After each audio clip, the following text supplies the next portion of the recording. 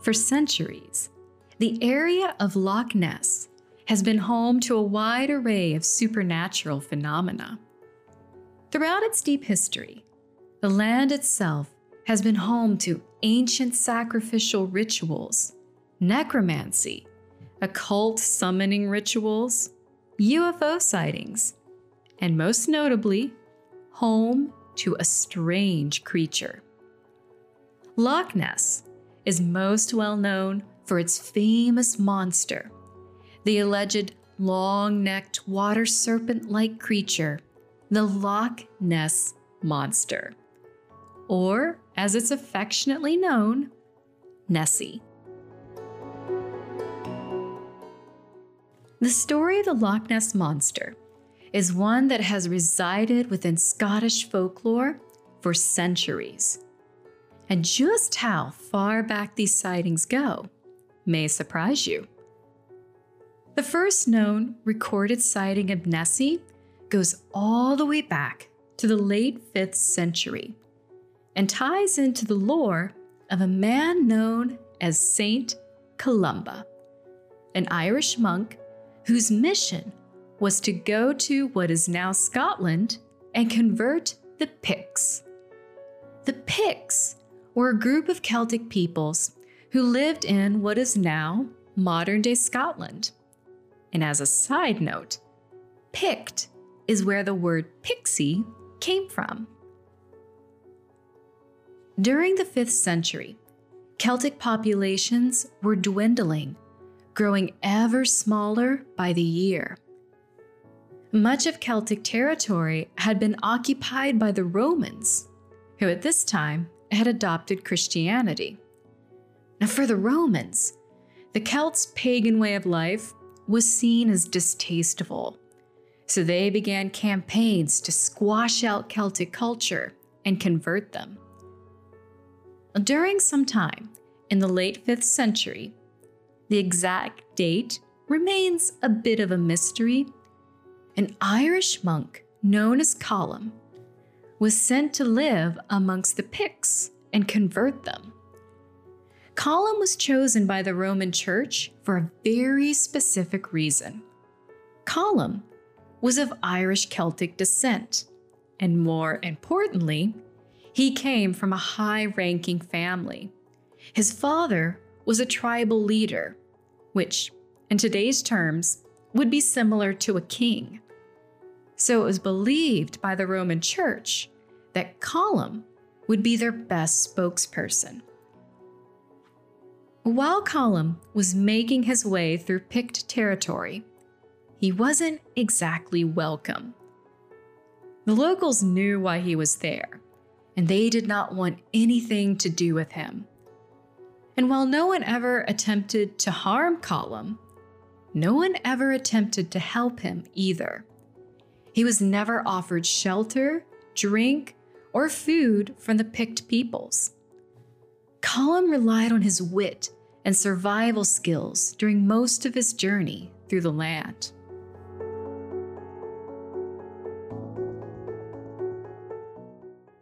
One day, Colum came upon a group of Picts who were burying a man by the river Ness. Colum approached the group and offered to help with the burial, which, to his surprise, they agreed. As he was helping dig the grave, he asked what had happened to the man. The locals told him that the man had been attacked and killed by the Kelpie. In Celtic Pict folklore, it was believed that the River Ness and the Loch Ness area in general was home to the Kelpies.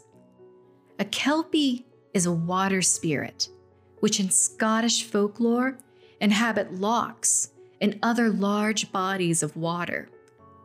Kelpies are known to be fearsome and malevolent creatures who have shape-shifting abilities.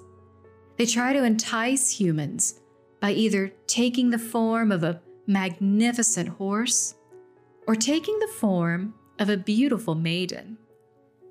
However, it's sad that when the Kelpie takes the maiden form, it's easily identified for what it is, because it still retains those hooves as feet. Every large body of water in what is now Scotland was said to have a kelpie. But the most famous and the most feared kelpie was the one that lived in Loch Ness.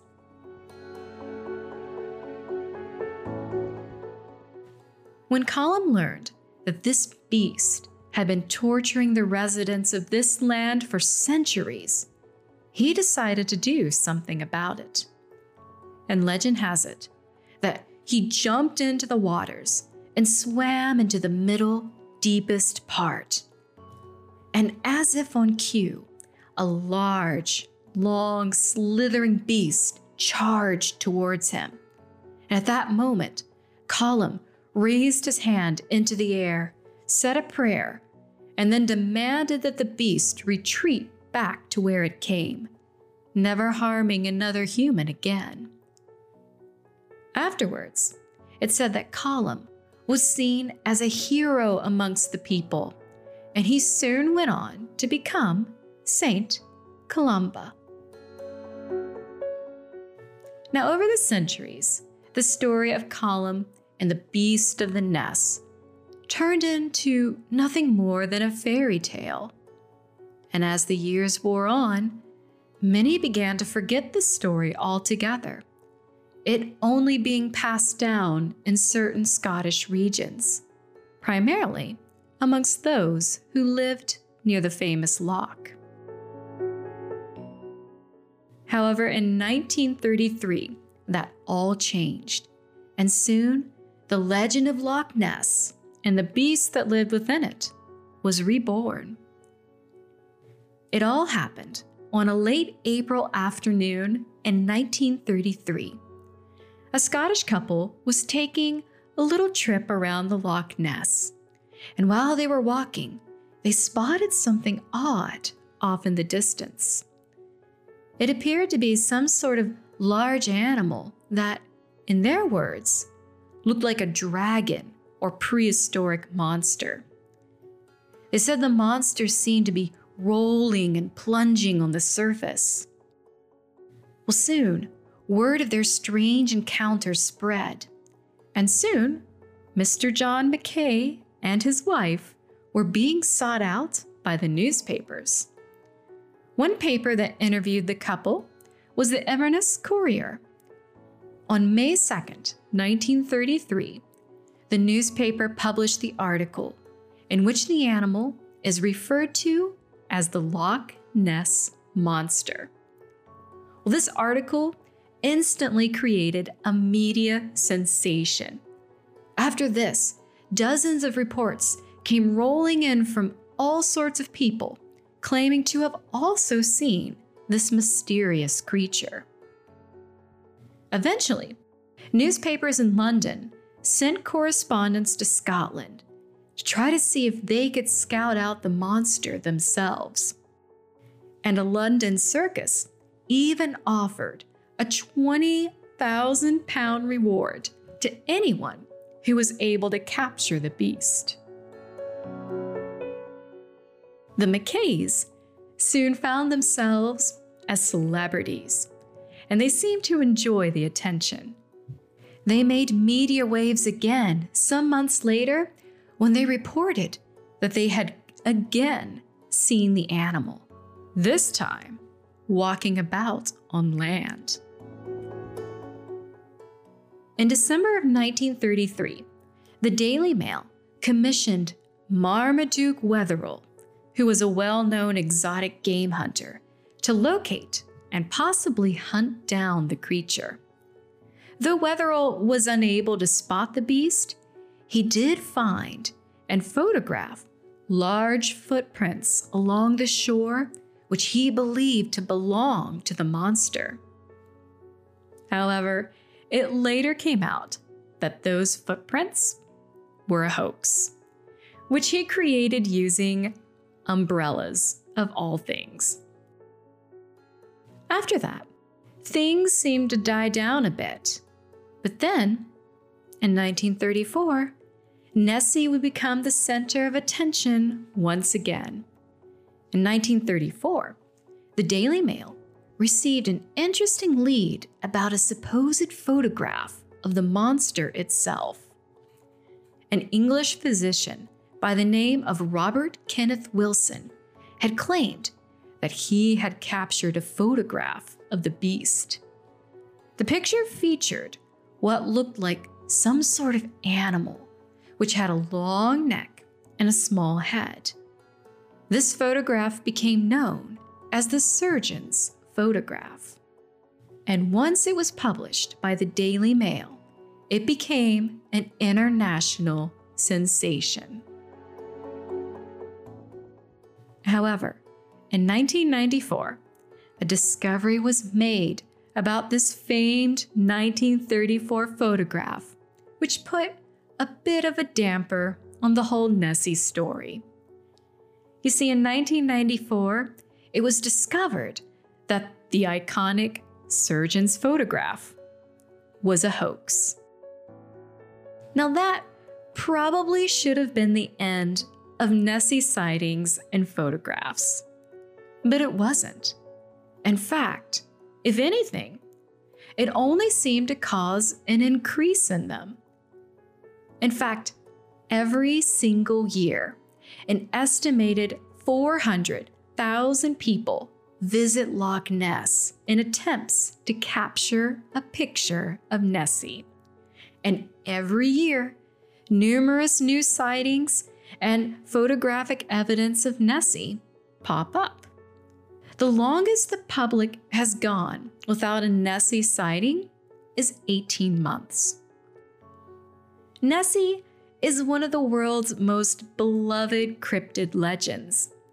Many speculate that Nessie could be a plesiosaur, a marine reptile which was believed to have went extinct during the end of the Cretaceous period, about 65 million years ago.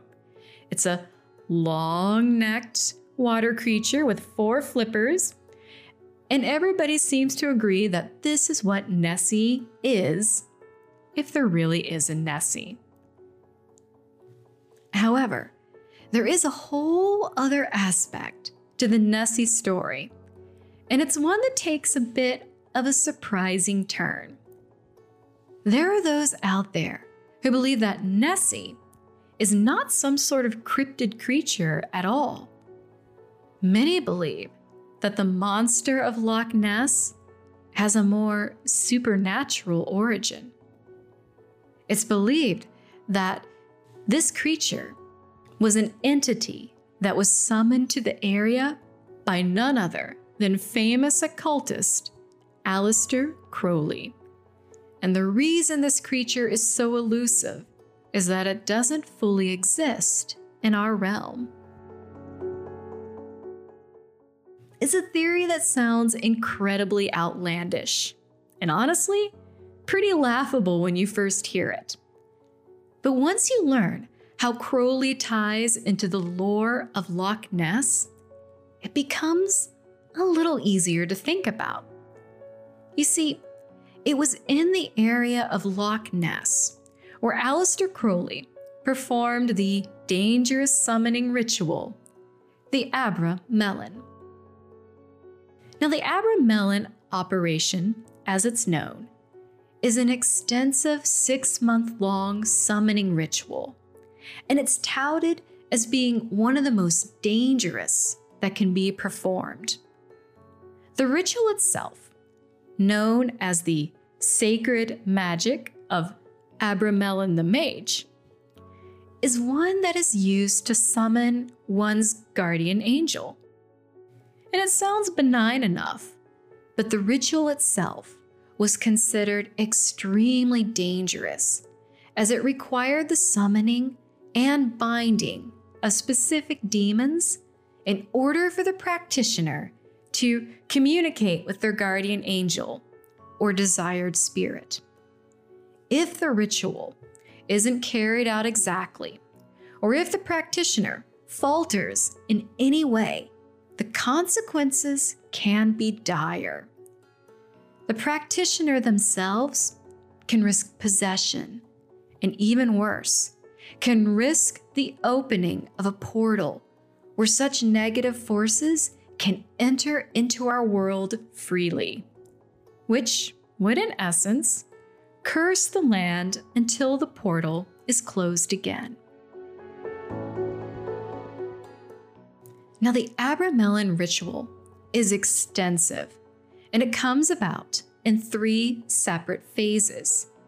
And these phases can take between 6 to 18 months to complete. The first phase of the ritual was to make contact with one's guardian angel or spirit guide. Many practitioners, including Crowley, believe that one could construct and summon any idealized entity of your choice. Now, if the first part of the ritual is carried out properly, the angel or desired entity would communicate with the practitioner. It would offer guidance and instruct them on how to fully manifest this higher source of spiritual power. It would then instruct the practitioner on how to accomplish the second phase of the ritual, instructing them on which demons needed to be called forth and bound. It was this second phase of the ritual that was the most dangerous. If the instructions were not strictly followed in their entirety, or if the practitioner was weak in intention or spirit, the dark forces summoned could take possession of them, driving the person to madness and even death. If these entities were not properly bound, there's the added risk of opening a portal or otherworldly gateway, which can unleash a multitude of entities and interdimensional beings into the area, in effect, cursing the land. If the second phase is completed successfully, then the practitioner would be able to move on to the third and final stage. In this final phase of the ritual, their guardian spirit would manifest in them, granting them a higher and more powerful source of spiritual or magical power. Afterwards, the third book of the Abramelin could be opened and utilized. This book contains spells and associated sigils which allow the practitioner to access hidden magical knowledge, such as how to perform shape-shifting, necromancy, divination, and even how to use the dream state to control and alter the future. There are 2 known translations of the original Abramelin: the German translation from the 1600s and the French translation, which was first published in the 1800s. Both versions differ slightly. The German translation states that the ritual should last 18 months, while the French version says the ritual should last 6 months. Almost all modern mentions and publications of this text are based on the French version, which was famously translated to English by a man called MacGregor Mathers. Now, MacGregor Mathers was a prominent figurehead of the Hermetic Order of the Golden Dawn, and for a time, friend and teacher to Aleister Crowley. It was Mathers who fatefully introduced Crowley to Abramelin magic, something which would later become the very foundation for all of Crowley's conjuring endeavors. Crowley had a thirst for spiritual or magical power. And as soon as he was introduced to it, he became obsessed with the Abramelin ritual. And he later attempted it multiple times. His first attempt at Abramelin magic happened in 1899, when he was 25 years of age. And though he was young, the ritual was not something that Crowley had impulsively jumped into. In fact, it was something that he had painstakingly planned for years before carrying out. The major hurdle was discovering the perfect location for the ritual. Crowley spent years surveying numerous properties until settling on the right one.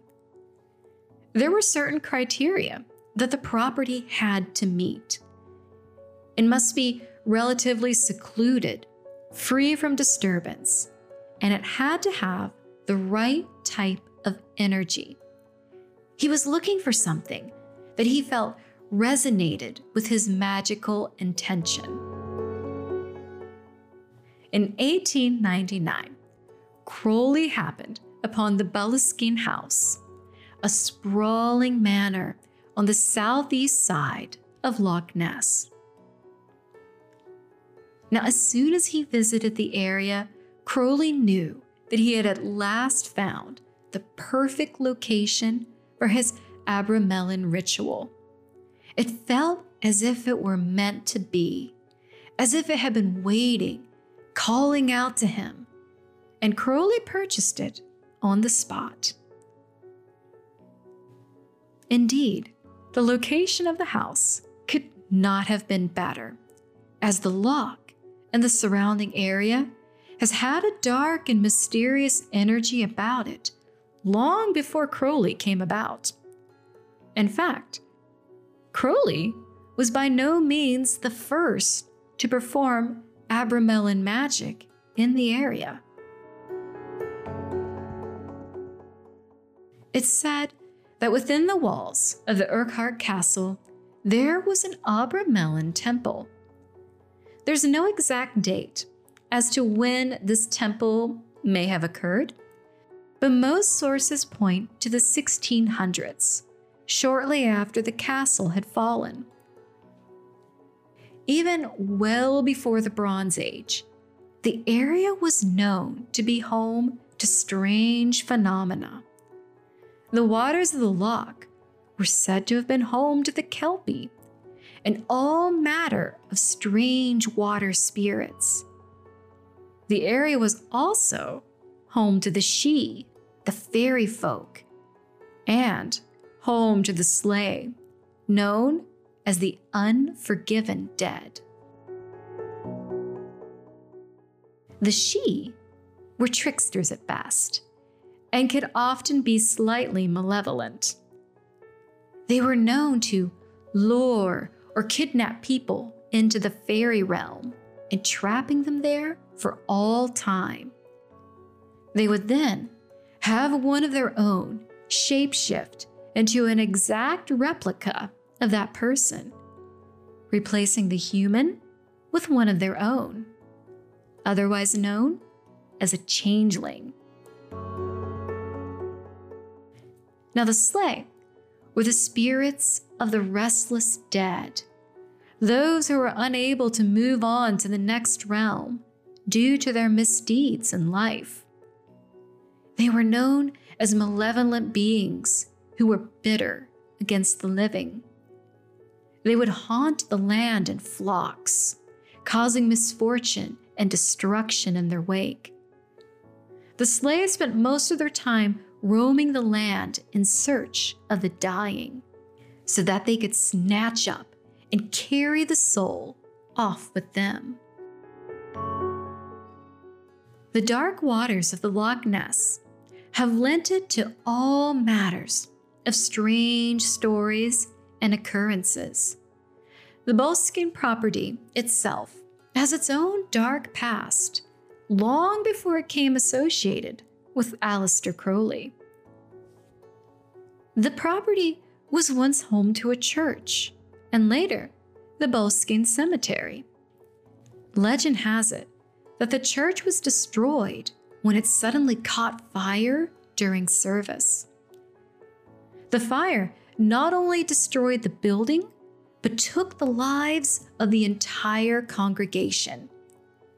It's said that the fire was a direct result of a curse. Legend has it that a powerful magician once resided in the area, one who had mastered the Abramelin and was also a practitioner of necromancy. One night, the magician had achieved what had been believed impossible and had managed to reanimate the corpses of the Boleskine cemetery. And though his intentions for doing so remain unknown, the magician's efforts were thwarted, or at least interrupted, by the church's minister, Thomas Houston. While the minister was partaking in the grim task of reburying the still writhing corpses, the magician put a curse on the minister and his church. Now, whether or not any part of that legend has any grain of truth to it, the Boleskine graveyard is still a part of the property. And for Crowley, it was another aspect of the property which made it so perfect for his undertakings. It's also where a great many of his other rituals took place during those years that the property was under his ownership. In 1899, Crowley barricaded himself in the Boleskine house and began preparations for the ritual. The ritual itself required weeks of fasting and intensive meditation. And after those weeks of preparation were completed, it was time to move on to the strenuous 6-month-long ritual. A ritual which required hours of uninterrupted practice, 7 days a week for 6 straight months. It required an amount of dedication that few were able to commit to. It entailed a complete lifestyle change, full of restriction and abstinence. All things which wouldn't seem at all up Crowley's alley. However, these were indeed sacrifices that he was willing to make, as Crowley was intent on contacting his guardian spirit and gaining access to the powers that provided. The first phase of the ritual went as planned, and according to Crowley, he was able to make contact with the higher being and was given instructions on which demonic entities he was to summon and bind. It was this second phase of the ritual that proved to be troublesome. The forces summoned proved to be stronger than even Crowley had anticipated. According to his own accounts, he struggled to bind what had been summoned. Those with him at the time recalled strange happenings. The interior of the house would become cold and pitch black, even though outside it was a warm and sunny late summer's day.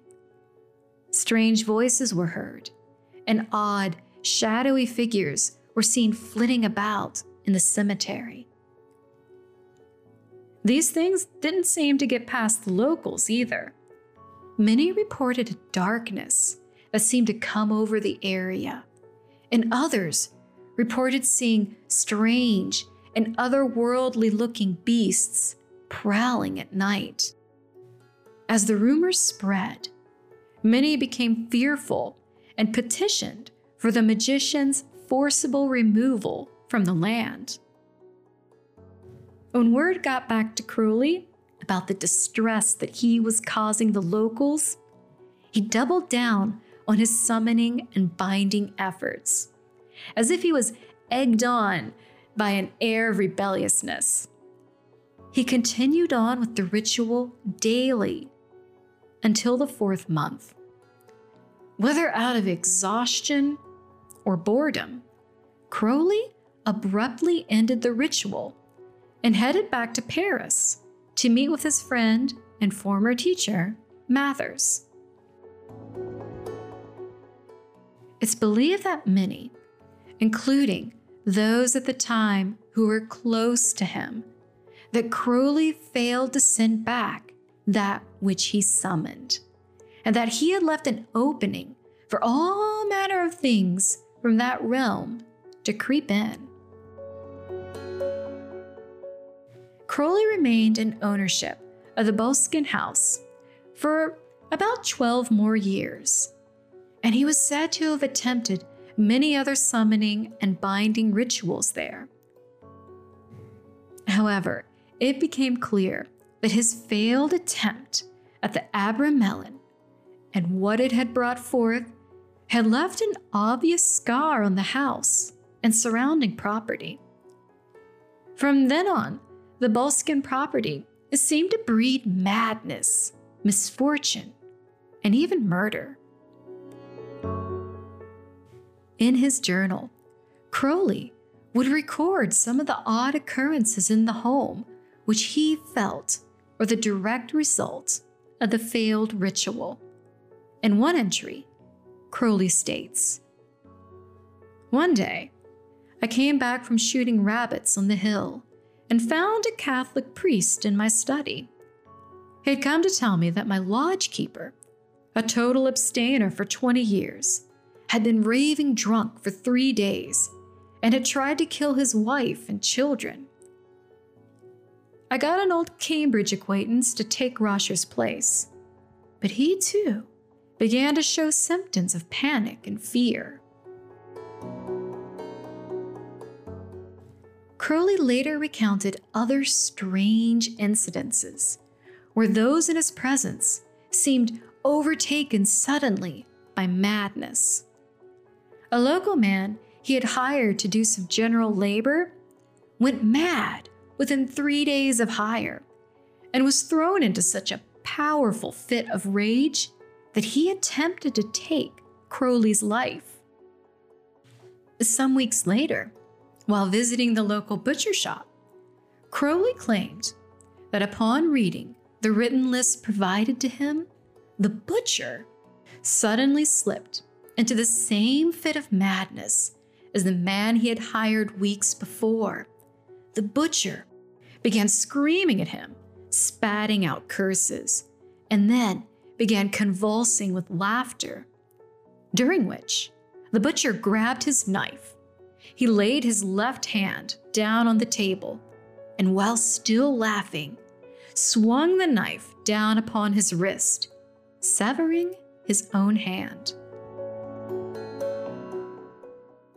Crowley, certain the string of madness was a warning and perhaps penalty for the failed ritual, he ran back to his home and set about attempting to right his wrong.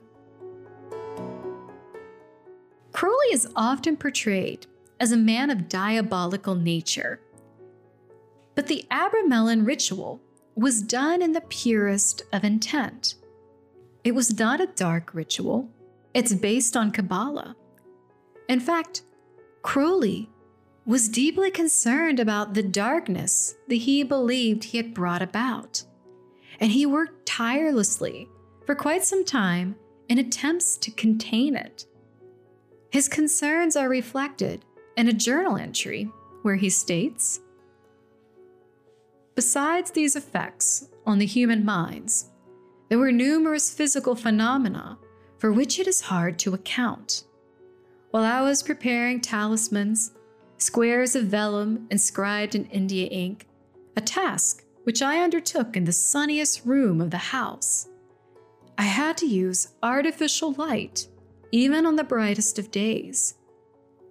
It was a darkness which might almost be felt. The lodge and terrace, moreover, seemed to become peopled with shadowy shapes. And yet the truth is, they were no shapes, properly speaking. The phenomenon is hard to describe. It was as if the objects of vision were not properly objects at all. It was as if they belonged to an order of matter which affected the sight without informing it. Perhaps unnerved by these odd forces which he struggled to control, Crowley would spend less and less time at his Loch Ness home. He spent a short time living in New York, then he moved on and spent some years in Egypt. It was here where Crowley claimed to have once again attempted the Abra Melon, this time claiming success. It was here that he was supposedly given the direction and guidance to found the Thelema, whose Greek-inspired name means to will, wish, want, or purpose. After his purported success in Egypt, Crowley found he now had little use for his home in Loch Ness, and in 1913 put the property up for sale. It's unclear whether any of the future residents had any knowledge of the property's past before purchasing it, but each future resident seemed to experience the darkness which seemed to shroud the property. Over the years, the property would change hands numerous times, each time bringing about misfortune for those who resided in it. For years, the house was home to madness, cruelty, and death. Despite the misfortune the home seemed to bring, many wealthy and prominent individuals over the years have found themselves drawn to it. Now, not much is known about the first few residents who moved in after Crowley, only that the property seemed to change hands frequently, as if no one ever wanted to stay for long. Then, in 1960, the house was purchased by Major Edward Grant. And like in some of the earlier tales, the Major, too, began to descend into madness.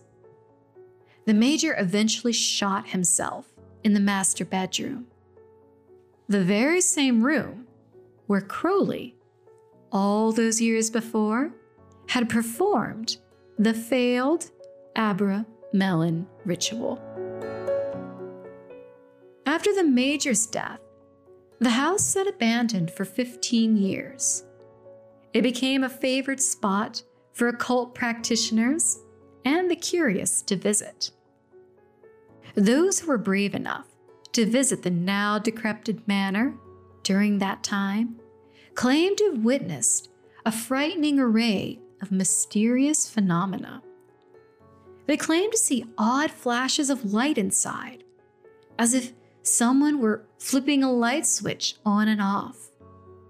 There were odd, shadowy figures that seemed to pace about inside, windows that would spontaneously shatter, and there were claims of strange voices, as if there were large groups of people talking inside of the abandoned building. By 1970, the Boleskine house was in a sad state. It had suffered vandalism, arson, and general degradation brought about by neglect. It was quite a sad mess, a mere shell of its former self. But once again, the house found a new owner, and by 1975, it had been purchased by rock legend Jimmy Page. Now, Page was a longtime fan of Crowley's work, and it was a large influence on much of the cover art and lyrics of Led Zeppelin. Page had purchased the house in hopes of renovating it and restoring it to its former glory.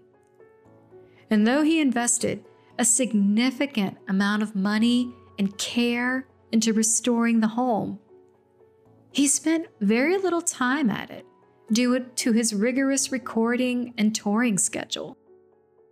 To ensure that the home would not once again fall victim to vandals, Page invited friend Malcolm Dent to reside in it and look after the property in his absence.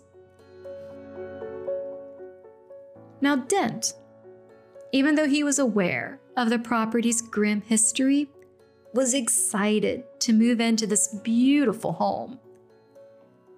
He was not one to buy into supernatural or occult, and he prided himself on being a staunch skeptic.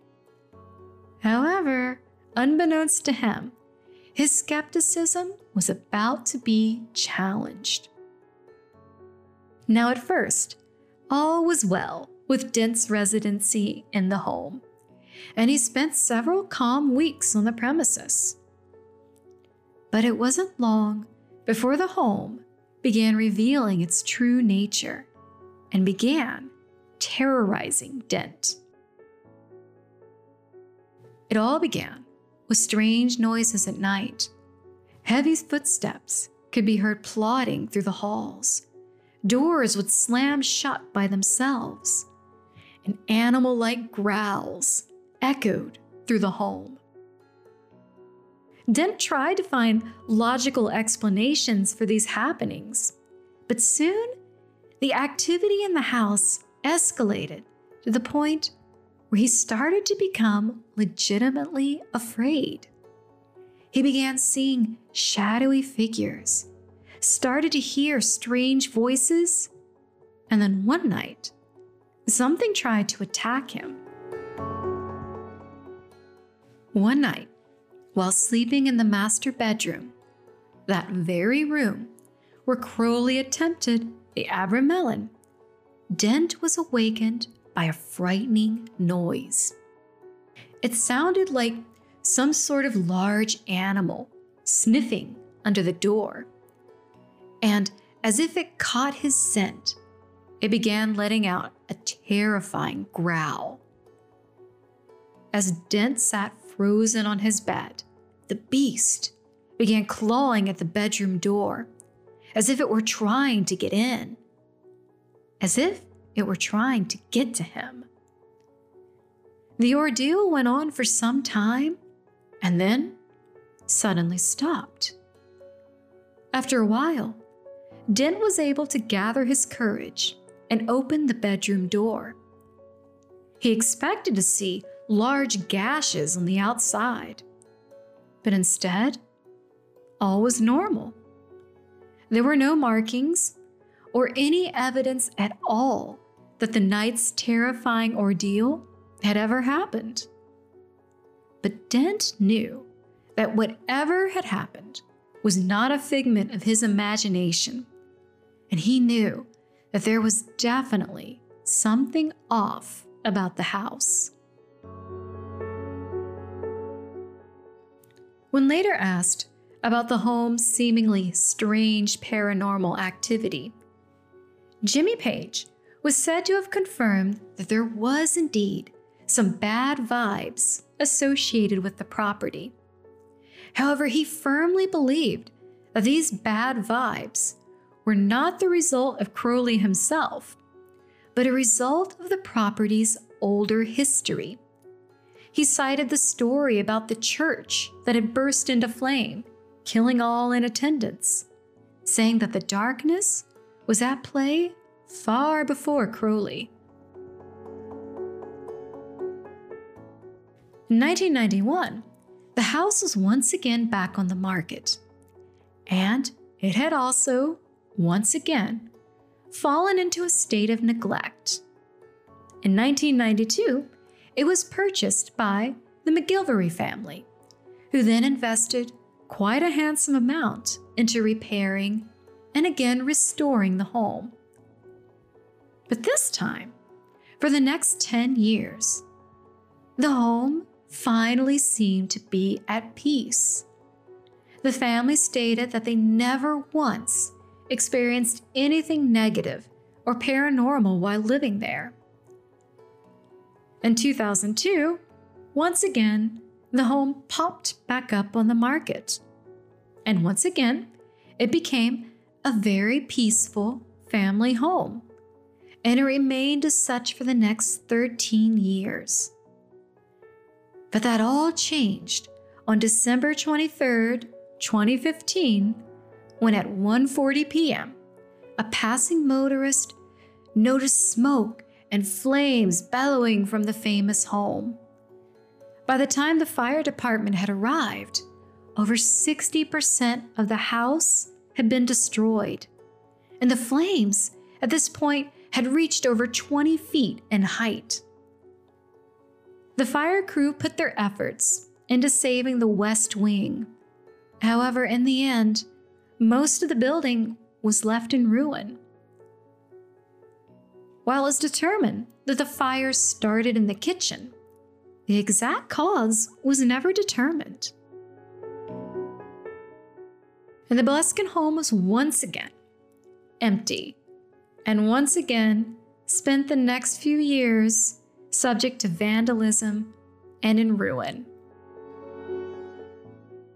But when word got out that the house was set to be demolished, it was once again purchased in April of 2019.